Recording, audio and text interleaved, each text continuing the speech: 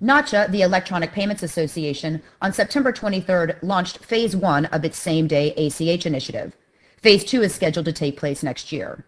While we've all been hearing a lot about faster and in some cases real-time payments, the U.S. has struggled to implement faster payments similar to those already deployed in other leading financial markets in the world, such as the United Kingdom. Here, Jane Larimer, Executive Vice President of the ACH Network Services at NACHA, explains what this new initiative entails, the number of phases that will have to be completed, and security and fraud prevention lessons learned from other markets. Hi, I'm Tracy Kitten with Information Security Media Group. So, Jane, could you just give us a quick overview of what's being rolled out in Phase 1? Hi, Tracy. Great. I'm really glad to be here today. So in Phase 1, which took effect last Friday on September 23rd, 2 additional settlement windows were added to the ACH network. Before September 23rd, there was one overnight settlement cycle, which settled at 8:30 in the morning. As of Friday, we added 2 more during the day. So we now have a 1 p.m. window or a midday window and a close of business window at 5 p.m. So there's 3 settlement cycles per day now on the ACH, and the first phase were credits only, so ACH credit push payments only for the first year. So ACH credits should allow for expedited bill payments, B2B just-in-time payments, invoice payments, payroll payments for both hourly or contract workers. This will allow them to be beneficiaries of direct deposit. If there are emergency payroll situations, that should be included as well. And say insurance companies want to make claims payments to their customers, they'll be able to use same-day ACH credits for that as well. So I think there's a lot of opportunities during Phase 1 for ACH credits to really improve the speed and the flexibility of the ACH. Jane, I know that this has just been rolled out, but can you tell us how many institutions have signed on with NACHA for same-day ACH? That's a great question. The ACH network, once we pass a rule, the rule is mandatory on all financial institutions to receive same-day ACH payments. So every financial institution in the country, all, say, 12,000 of them, as of day 1, were ready to receive same-day ACH payments. So from an origination perspective, same-day ACH is optional. And we did outreach a few months back, and 95% of our top ODFIs said that they would be originating same-day ACH payments by the end of this year. Anecdotally, when we've reached out to talk to different FIs, our understanding is that the vast majority of those FIs were ready to go on day 1, and that we're going to be offering a same-day ACH to their customers. So once the effective date came, it is ubiquitous. It's universal across the ACH network, and every financial institution in the United States is participating. So just for a quick point of clarification here, Jane, it would be mandatory then for institutions to accept these same-day payments, but it's optional for the originator. Is that because the originator accepts the risk, or why would it be optional on the originator side? It is optional on the origination side. So financial institutions can choose whether they want to originate same-day ACH payments. Remember that not all financial institutions in the United States originate ACH payments, period. Origination has always been optional on the ACH network. So whether financial institutions want to originate traditional or standard ACH or same-day ACH, it's their choice. And whether originators want the choice and whether they want the flexibility of having a same-day payment, it's optional for them as well. So it may be a tool that a lot of originators want to use, and it may be a tool that others feel that they don't need, but it's optional for them to make that decision. So we've talked about Phase 1. How many phases in total would this initiative include? So there are 3 phases. This year is credits, as I just mentioned. Next year, September 15th, so less than a year away from now, debits. So ACH debits or debit pull payments will be added. And then the third phase and final phase takes place in March of 2018, and that's a funds availability requirement where financial institutions make same-day credits available to their customers by 5 p.m. close of business, so 5 p.m. RDFI local time.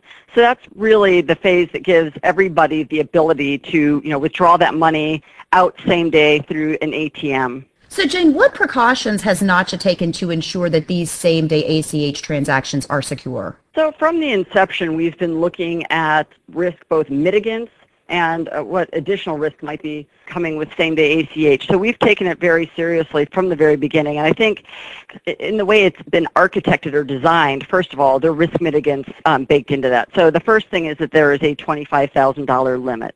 So the transaction limit is fairly small as we begin this, so we can see if there are, what happens, right? Watch it. So small dollar amount.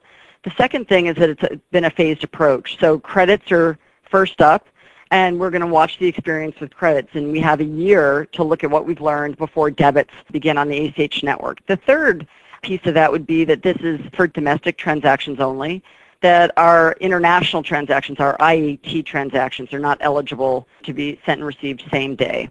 So I think those three just design elements help mitigate the risk of same-day ACH to begin with. I think the fourth thing would be the fact that it is optional. So financial institutions can make that decision whether they want to send same-day transactions. And so, one of the things that is incumbent on the financial institution is understanding their risk environment, what their risk tolerance is, and whether they want to deploy the controls that they need to reduce the risk of same-day transactions, because same-day transactions will be leaving the bank faster. And so you want to make sure, FIs who are participating want to have an understanding of what the new risk environment is and have proper controls in place. You make a good point, Jane, because we have learned lessons from other markets, such as the United Kingdom, where same day or in some cases real-time payments have been deployed.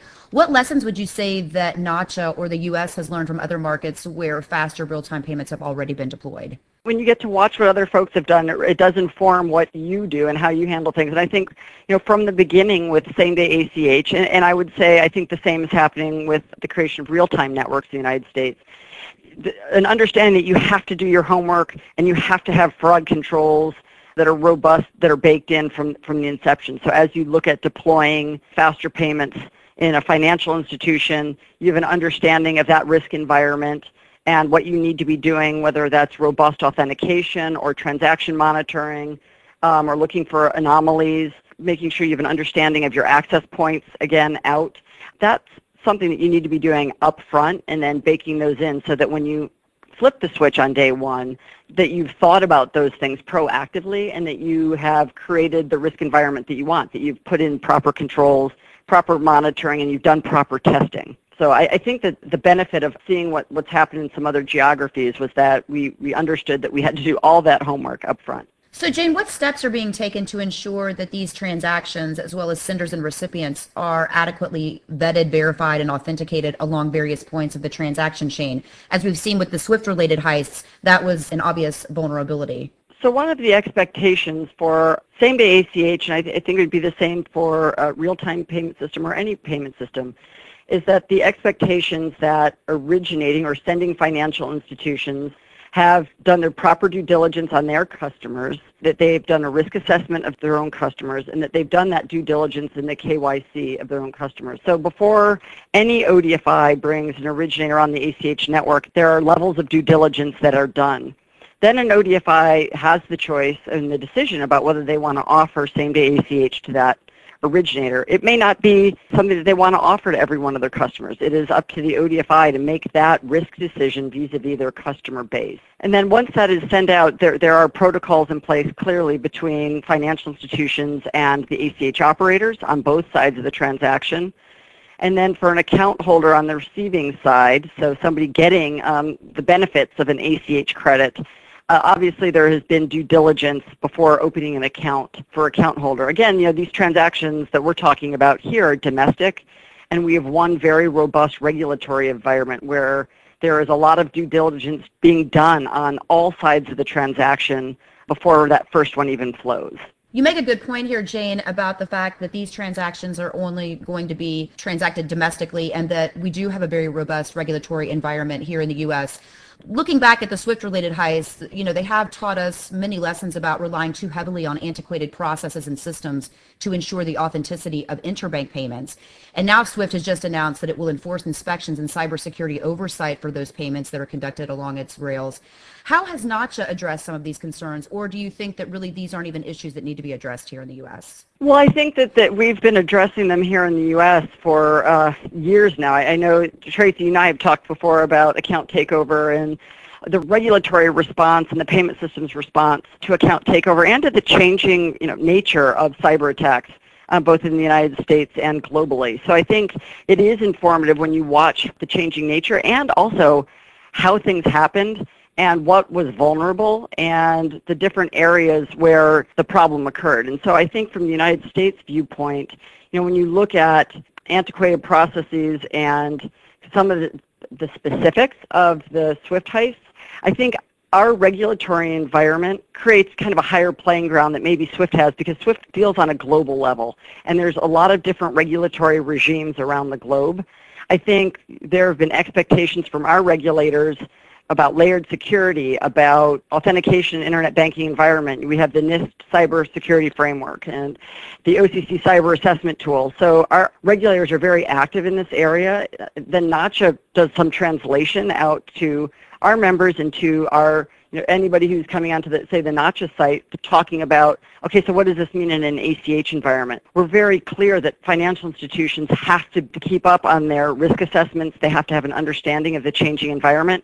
And when they're offering faster payments, that they need to make sure that they have put in adequate controls for the fact that financial payments or transactions might be making it out of their financial institution more quickly.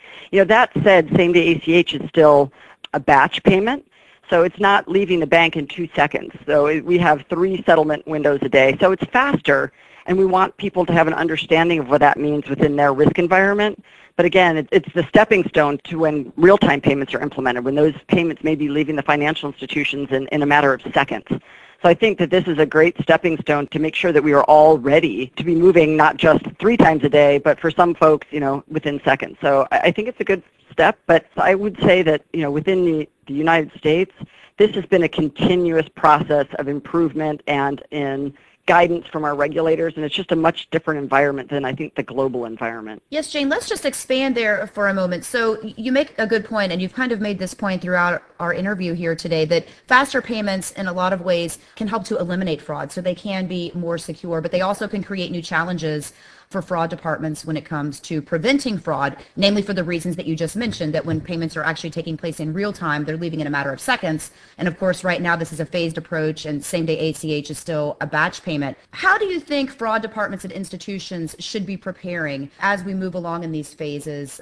for the pressure that these fraud departments are going to feel when it comes to, bracing for real-time payments as we have this stepping stone in the same-day ACH environment? Yeah, that's a great question. I think, first of all, from a high-level perspective, it's that my hope would be that for fraud departments, they both see the risk mitigants and then the potential for increased fraud risk. So I think in a lot of ways, faster payments can be used as a risk mitigant to reduce counterparty risk. It reduces operational risk. Say for an ACH payment, if you don't make it through the first window, there's going to be another window the same day that you can move your payments out. It reduces credit risk. But you're right, when your payment leaves the bank more quickly, it is more challenging. And so I think one of the things that fraud departments need to do is ensure that they have those adequate controls in place up front. So first, strong or robust authentication, strong security around file delivery, and sending files out of the financial institution.